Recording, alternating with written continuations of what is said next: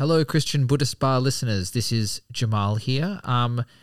Look, I have to come in and do another apology. I've done one of these previously, but I have to jump in and do another one here. The episode you're about to hear does not contain a joke. And look, it was really remiss of me. I only just realized this. I know, right? I didn't miss it at all. I know. I had it up on my computer. I was ready to say it, and I was just so caught up in the conversation that we missed the joke. So apologies for that. So if you hang around to the end of the episode, we'll stick the joke in after the final music. Sounds good.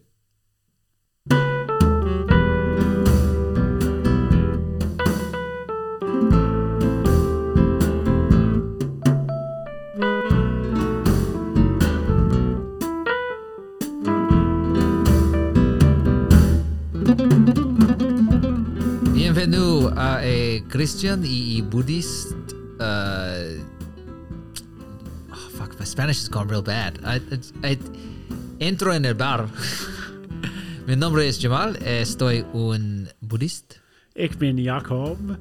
Ich bin ein Christian.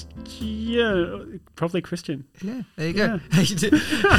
Welcome to our... Mein Deutsch ist nicht so gut. It's furchtbar. Yeah, I forgot the word for walk in Spanish, which is embarrassing. Welcome to our multilingual Christian Buddhist Bar podcast. How are you going? Oh, I'm doing all right. Yeah. Doing all right. How about you, Jamal? I'm getting a bit tired, actually. Yes. But not persecuted, so that's nice. Well, that is at least good. not yet. I don't know where this podcast is going. Just you wait. No, my attempt at multilingualism is because we are talking about. There was actually a point. There was. I was trying. So the point was, I thought, how great would it be if I could do the intro in Mandarin, and then I realized I couldn't. So then I jumped to like the only language I thought I could do the intro in. Spanish, Mandarin. But actually, I haven't spoken Spanish for 5 years, and I've kind of forgot. So yeah, no. This is an article today about Christians in China. By the long bow of my very weird mind, it has arrived at me trying to do an intro in Spanish. Oh, I love it. I love it. So yeah, this is about Christians in China. It's from Christianity Today, and the article is titled "Why Theologians Aren't as Excited About Chinese Christianity's Growth as Sociologists." Are you, as a theologian, excited about Chinese Christianity's growth?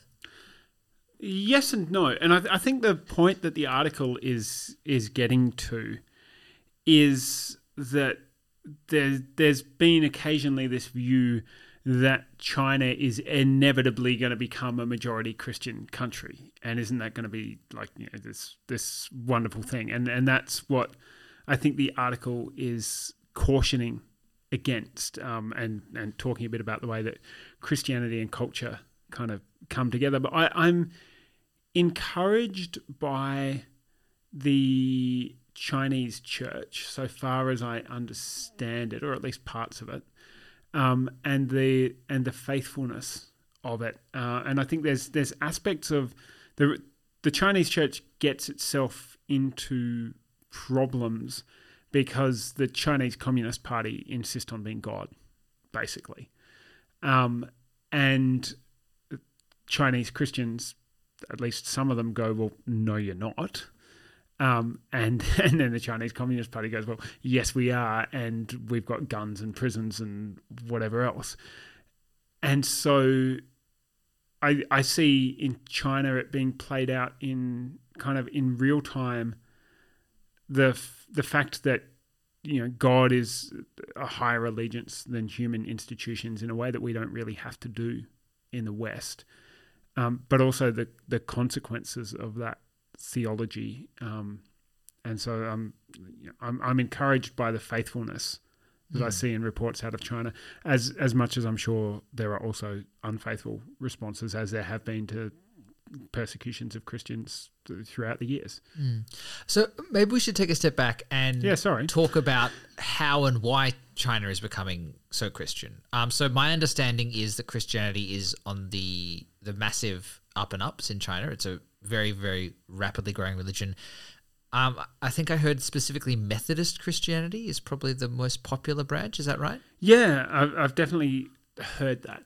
Yeah. It's really difficult to tell because China doesn't collect good figures on religion because it's officially an atheist country, right? For amongst other reasons. Yeah. Yeah.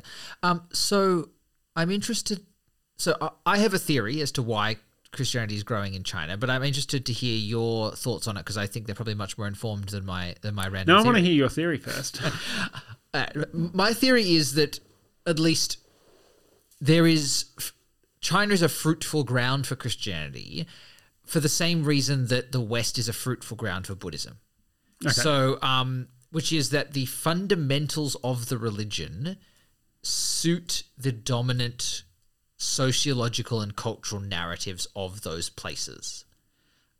So in the West, we are fundamentally an individualist society, and I think Buddhism has a lot of emphasis on individual responsibility and individual as the kind of, your own experience of things telling you and teaching you enlightenment. And, yes, the Buddha is kind of holy, but Buddha's not a god. It's not someone else telling you what to do.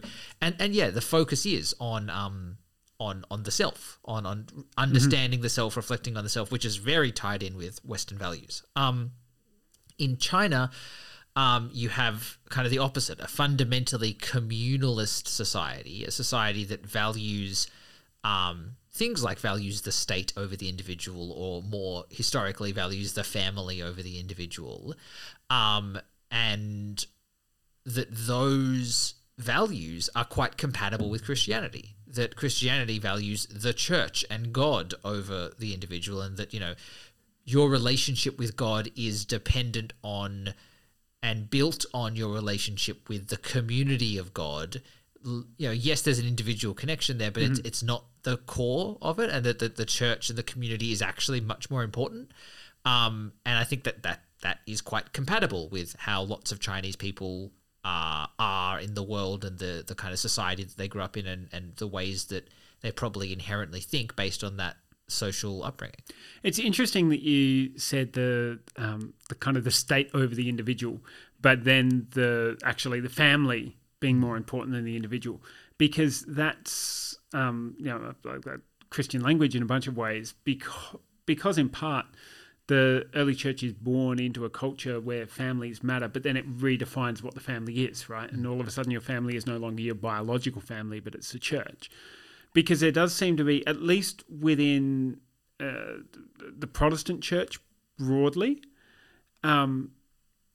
this sense of, yes, the family of the church is more important than the individual, but it's also more important than the state.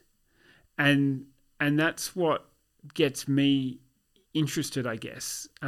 We've got another article which we might throw up with this one as well, from The Guardian from a couple of years ago, about a kind of underground church that whose pastor was arrested and so on and all the rest of it, because the Communist Party sees it as a threat, because it is a threat. And I can see how, if you're a Chinese person who is dissatisfied with the way things are going under the CCP, or you're getting a raw deal out of it for whatever reason, I can see why the church would be attractive, and especially with what we seem to be seeing under President Xi at the moment, with a greater concentration in the hands of the state, like kind of the reverse of trends that have been happening for 30, 40 years, arguably. That there's a certain kind of freedom in having some other affiliation in what is at least portrayed as a society where those freedoms, certainly at an individual level, don't hold. Yeah, I can see that. I don't know. And there's an interesting thing there about kind of, when pressure is put on a group, how do you respond to that? And we don't really experience that in the West. But I do wonder if serious, like actual persecution type pressure was put on the church here, whether it would hold up or whether it would fragmentize into a whole bunch of individuals for kind of the reasons that you were saying before, of this individual collective. thing, whereas in China, the group seems to hold. Yeah. And I think that's, and maybe it's, I think generally with persecution and pressure, groups hold together. I think, a comparator would be, what's it like for the Islamic faith in Australia, right? It's a persecuted minority, and, how, I think you often see mosques. It's interesting. Would you say persecuted? That's interesting. I would say there's definitely structural persecution. I'm not sure there's like the level of, people out in the streets locking Muslims up, but I think there's definitely structural persecution going on, yeah. And I think in the face of that, you see mosques band together, right? I think you see communities band together. I think traditionally, unless the movements are, have fractures that are, irreparable, I think historically you see when groups get persecuted, they tend to coalesce, right? It's because you stop all the infighting when you have outfighting to do, right? Yes. You can kind of work that way. I'm interested to know, I actually don't know this, what this is, but like, in what ways are Chinese Christians getting persecuted? So the Guardian article, which we will put in the notes for this, kind of describes the closure of a church and the arrest of the pastors. There have been documented cases of freedom of association being not allowed in the same way as some bikie organisations or environmental movements in New South Wales have been restricted recently. Like, so the government saying that you can't talk to each other. Sales of Bibles are controlled by the state. Is the church a criminal organisation in China? It depends which church. Okay. So there are official churches and there are unofficial churches. And I think, I don't know the details, there was some agreement struck between the Vatican and the Chinese government about the existence of the Catholic Church within China, which I think involved some concessions on both sides, like something like having a photo of Mao or of Xi next to the Pope in a Catholic church, that kind of thing. So there are official churches that are tolerated, and then there are unofficial churches which may or may not be technically legal, that are tolerated until they're not. So, and the ones that are tolerated, are they persecuted at all? They may be in the similar sense to how you were describing Muslims in Australia, for instance. But the ones that are the unofficial churches can be subject to, like, essentially like political, what you'd say in another context was, political discrimination. And Which is, it's interesting, right? Because my initial reaction to that as a complete relativist is like, I don't know, it makes sense for the CCP to persecute unofficial churches because we persecute bikie gangs. Like, they're both criminal organizations. Like, we have different values, and like what and why we think they're criminal organizations is rooted in different from things. The CCP's perspective, this makes total sense. But yeah, from the Chinese state perspective, yes, we don't, in the same way that the Australian government doesn't want bikie gangs around that might, cause harm to people, the Chinese state, I'm sure, sees unofficial churches as causing harm to people, and so doesn't want them around. Like, it seems very Western centric to label that kind of extreme persecution. It's not the Uyghurs, right? Like, there's a different thing that's going on there, right? Like, how is it not like as in people aren't being killed? I get that. There's a I think that's enough, isn't it? To say that, like, if a group is just being shut down and not killed versus being killed, that's a different scale of persecution. But what's happening with the Uyghurs, right, is the systemic elimination of a culture and an identity, and isn't what happens when you maybe I'm coming at this from a Western perspective, but when you limit people's religious freedom, what you're actually doing is limiting their cultural expression, and you're defining acceptable types of identity. Sure, but I think the method in which you eliminate that cultural expression is pretty important. Sure. I think if you do it by jailing people and torturing people and killing people, it's very different to if you do it by just saying, hey, sorry, you can't have a church here. Well, but they're certainly jailing people as part of that, or jailing people if people will then continue to want to have their church after they've said, no, you can't have the church here. Yeah, torturing and killing and re-education camps like what's happening in Xijing, like that. Sure, yeah, that's different. I guess that's my point, right? That it's like we can argue the merits or not merits of the decision to limit the movements and limit the church in China by certain amounts, right? But I think it seems a little bit of a stretch, particularly in a country where there are legitimate human rights issues that are being talked about and that are potentially being committed. I think it's a little bit of a stretch to try and use the term persecution and try and lump yourselves in with that. Like that feels a bit much. Yeah, okay. Yeah, I don't know. We could talk about the church in Iran at some future point then. Yeah. Like, yeah. Not saying that the Christian church is not persecuted elsewhere. I just, yeah. But it's an interesting question of like, well, what is persecution, right? Because like, if you were in Australia, if you were told, well, no, your church can't meet and you're going to get locked up if you try, would we not consider that? Like, sure, you're not being sent to Manus or Nauru, but I mean, I think we would consider that persecution, but that's only because we have a Western value that says freedom of association and freedom of religion is really important. I think that's a very Western-centric view to hold. Which partly means that it's just to fully, steal the table. But like, which if it's a Western view, then it's at the very least influenced by Christian thought. Correct. In which case it's kind of like, well, Christians get to choose what persecution is or isn't, yeah. which is actually really interesting, right? Because like I can fully accept a Muslim person feeling like they're persecuted or a second-class citizen or something like that in Australia because of their faith. I can absolutely see how you would feel that. But I also know that in a lot of Muslim-majority countries around the world, if you are not a Muslim, you are absolutely a second-class citizen and you have very limited rights and everything else in a way that Christian countries have done from time to time, but there's an implicitly Christian critique of doing that.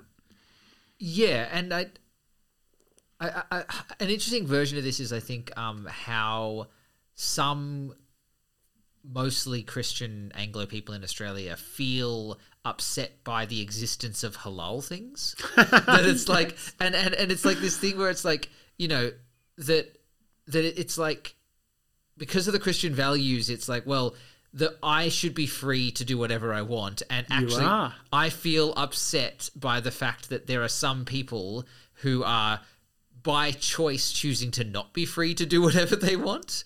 They're like, oh, the fact that I have halal meat on my shelf, it's actually like the French example of the issues with the burqa. Yeah, that's the one. Yeah. Like, exactly right. The fact that you're choosing to be on a beach fully covered is, somehow offensive to my sensibilities, and and the state is going to prevent you. The state is going to force you to go more naked than you want to be. But there's an interesting real thing here about persecution, right? Which I think certainly the political right across the West has been a bit of a reaction to, which is this sense that kind of rights and freedoms and whatever are a zero-sum game. And that if somebody else has a bit more freedom to, for instance, get the halal food that they want, that then I am losing something because of that. We see it expressed in other ways as well, right? Because women are able to get better jobs now than women could get 50 years ago, that this is somehow discriminating against men. Yeah. Like, sorry, no, it's not. But that... I can understand how you have a feeling of persecution and I would not describe it as persecution, but I can understand how you have the feeling that you're being discriminated against from that, and then you react to that.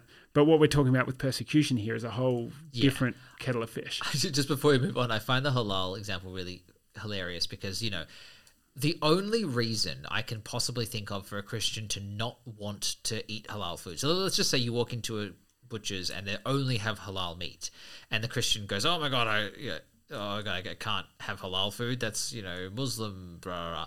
And like, do they not realize that because Christianity has no limitations on what meat you can eat, the literal only reason you would have a problem with halal food is if you believed it was actually holy, and like if you believed it was actually blessed by Allah. And it's like, if you don't believe in Allah, if you don't believe in the Muslim faith, then it's just meat to you. It's just meat that was killed in a certain way. Like how is that a problem unless you actually believe that it's actually something important? So this is fascinating. Listeners, you're going to have to tolerate a tangent, because this is actually an issue that pops up a couple of times in the New Testament. Because in the ancient Greek world, if a lot of the meat that was sold in the market was meat that had been slaughtered to Zeus or to Diana or whoever, and blessed by that god. And Christians were like, what do we do with this? Can we eat it or can't we eat it? And Paul, who we've got on this, we might have some others as well, but Paul is the main one, is like, whatever, you can eat it, because, guys, Zeus doesn't really exist. Yeah. Like, so whatever, eat it. But if you feel like you can't eat it, that's actually okay. I get it, because you've lived for 30, 40 years believing that if something's sacrificed to Zeus, that actually matters and it means something. And I get that you're not able to just switch off that mental, at the flick of a switch. So if somebody else is worried about the meat being sacrificed to Zeus or whoever, then don't eat it. And that's okay. That's why Paul lands, which is what he's doing it out of love for the person who still can't get over the fact that it's But you're absolutely right. Of like, well, so they sacrificed it in the name of Allah. Yep. Is Jesus, or is Allah? Like, go work it out. But I can absolutely see how if you came from an Islamic background where that had been your whole life, that would be, to use a word, triggering for you, and you would not want to do that. Right. So according to Paul, the only people who can complain about having to eat halal food are people that used to be Muslims and are now no longer Muslims.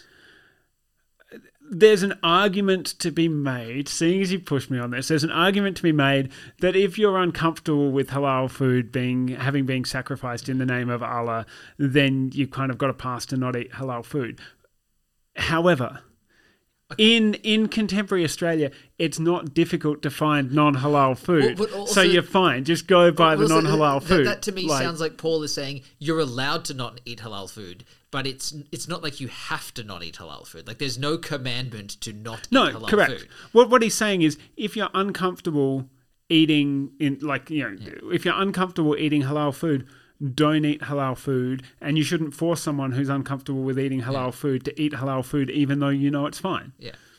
Like, so it's not it's not about your right to not have halal food in front of you in the supermarket. How did we get on? I don't know. Oh man. Anyway, we've gone off topic. I'm interested to hear your thoughts on, I guess, the theological side of this, right? So this article makes the point that it's not inherently a good thing theologically for the kind of the growth of Chinese Christianity, but I guess what is your thought about that? Like, they talk a bit about the Christian nation here and about like these kind of concepts of like, what it is to go mainstream with the church and whatever else. But yeah, I guess I'm interested in your thoughts about that transition and what theologically you feel is the argument for and against why it might be good or not for China to become more Christian. Yeah. So where the author of this piece, who's a theologian, a Chinese theologian, I think, themselves, argues is that people see this. He cites the Telegraph, for instance, in 2014, on like China is on track to become this big Christian nation, and that shows that Christianity is kind of going to continue to have global importance even as it declines in the West. And he's arguing that that's, basically not a good thing, like necessarily. Like, even if China does become this big majority Christian country if having a Christendom Europe was not necessarily a good thing for the flourishing of actual discipleship and people properly following Jesus, and you just wind up with lots of nominal Christians, then what's to say that you wouldn't see essentially the same thing? Right, so it's a quality over quantity argument. It's a bit of that, and it's also that we shouldn't look at what's happening in China and go, oh, look, Christianity is going to be triumphant, but it is to say that if Christianity does become bigger and bigger in China, that's going to have major implications for the Chinese state and how the country runs, which I would argue you're kind of seeing already in the persecutions, because the biggest persecutions of Christianity in the Roman Empire happened like within 50 years of the Roman Empire becoming Christian, right? And the conversion of what's his name? Constantine? Yeah, that guy. Yeah. See, this is interesting to me, right? Because I think there is a presumed argument here, the one you hear a lot, kind of the whole save the most souls kind of thing, you know? So like, I mean, A, is that not true? And I guess B, in a world in which you are trying to save as many souls as possible, like who saves the souls? God, I would assume, right? But isn't there being more people who know about and kind of can connect with God in some way, even if it's imperfect? Isn't that a better way of saving souls, or a more likely chance you're going to save souls? Well, and like I don't think he's arguing that that China, for instance, becoming a majority Christian country is a bad thing necessarily. He's just saying we shouldn't draw easy conclusions from that. We shouldn't say that the rise of the church in China is a sign that Christianity will be a dominant cultural force in the back half of the 21st century. And he's also not saying that we should assume that China becoming a majority Christian country is going to be good for the church in China. Like, is it good to have... Well, see, this is the question, right? Like, is it good to have more Christians? Yeah, sure. But is it good to have a society in which there are all kinds of, you know, cultural and social benefits from being a Christian that encourage you to say you're a Christian without ever actually really being a Christian, and without interrogating your faith, and without kind of really wrestling with, well, what does it mean to have a relationship with God, rather than just to say, yes, I'm a Christian or Anglican or Catholic or whatever.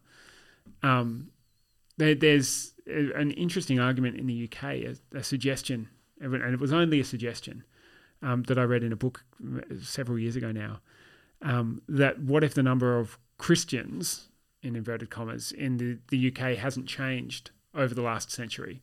It's just now there's a lot fewer people in churches. I think there's all sorts of issues with that, because I suspect that people who have a kind of nominal faith, in inverted commas, like that, have more than they're sometimes given credit for. And I think this author is actually coming from it from a particular perspective that has a particular definition of what a real Christian is, which I might not agree with. Yeah, and I think maybe this is a point you might agree with here, but I just was pulling out one bit, because I think he does make the point that actually being... Well, he does. He says a Christianized society is an untenable concept and an undesirable reality. Right? He says he doesn't want there to be a Christian dominant society. History has told us that a society dominated by a Christian majority is bound to be a nominal Christian society that only pays lip service to gospel values or distorts them for its own advantage. Right? So, and I think he's making a fair point about structural state Christianity and all that. But I mean, I don't know. Like, to me, if God is trying to save as many people as possible, like, I guess, again, we mentioned this, I think, last episode about the utilitarianism of China.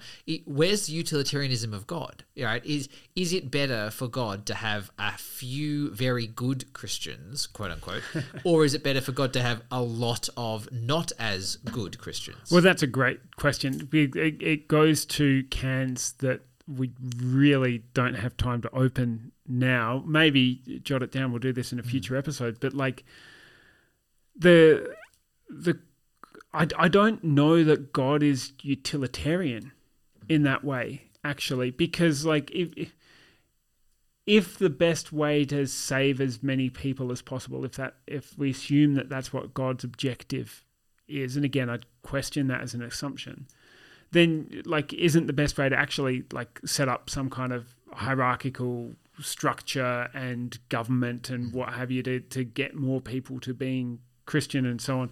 And it strikes me that actually looks like something more like the career of the Prophet Muhammad than it does the career of Jesus. Or certainly the career of Jesus results in a much slower burn. So, all right, so here's an interesting one then. So you're saying you don't necessarily believe that God is utilitarian, that God wants people who... I don't think that God runs by an ends justifies the means model. Okay. So I'm interested then, because this author I think clearly does, right? I think this... this author clearly doesn't, rather. Right, yeah. This author... Yeah, so we're in furious agreement on that at least. Yes. Good on you, Kevin. Kevin Yao? Is that how you say it? Yao, yeah. I guess I'd be interested to know if the Chinese church is utilitarian, given, again, the cultural utilitarian influences it exists under, right? So Kevin here is clearly not believing in that and maybe potentially reacting to that and reacting against that as a response. But, you know, I wonder if the mentality of the Chinese church is one of kind of evangelism, right? And again, I think that's the word that I think has evaded me all episode. Is that like evangelistic is the kind of way we tend to describe people who believe that you just want to get as many people as you can into the church, and it's about just spreading the word and making sure everyone knows the word, right? Well, but I want to push back on that as the motivator for evangelism, right? Because like evangelistic, like etymologically, I mean, for goodness sake, let's be pedantic about this, like is good newsing. And so it's actually, I've got good news that I think will make your life better. And I suspect that Early Rain Church, who are talked about in the Guardian piece, like I talked about as a part of the church that are caught up in the civil rights movement within China. And certainly Christians in Hong Kong have been part of that. And I think that's a logical consequence of that same evangelism, which is actually like, hey, there is this better way that I know of than the Chinese Communist Party and everything else. And so it's not about like how many people can we get saved. It's actually like if you have a better way to do life, I want to know about it. And I've found a really good way, and I want you to know about it. Yeah, okay. But yeah, I don't know. I would be interested in the utilitarianness. Well, see, I think the utilitarianness is actually possibly present as a tension within the Church of China between these legitimate isn't the right word, but like the tolerated churches and the not tolerated churches.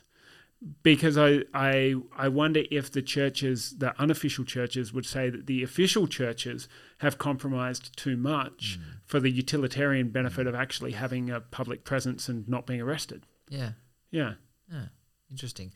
I would I have a dream at some point that we a dream in which all Americans. Sorry, I have a dream in which podcast listenership skyrockets and some big philanthropist decides to pay us to go overseas and do interesting things and record podcasts about them. And I would love to go to a church in China and just, it's going to be fascinating. But yeah, it would be absolutely fascinating. If you are listening and you're a multimillionaire and would like to sponsor Christian and Buddhist Bar to go on religious pilgrimages to various places around the world, you can email that to christianbuddhistbar@gmail.com. Absolutely. And if you're a philanthropist, you might want to throw some money Kevin MacLeod's way because he does this wonderful music for us every week.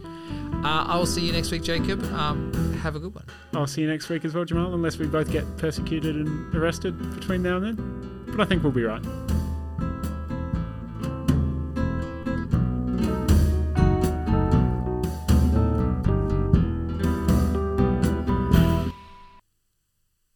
Well, you've made it past the final music. The credits have rolled.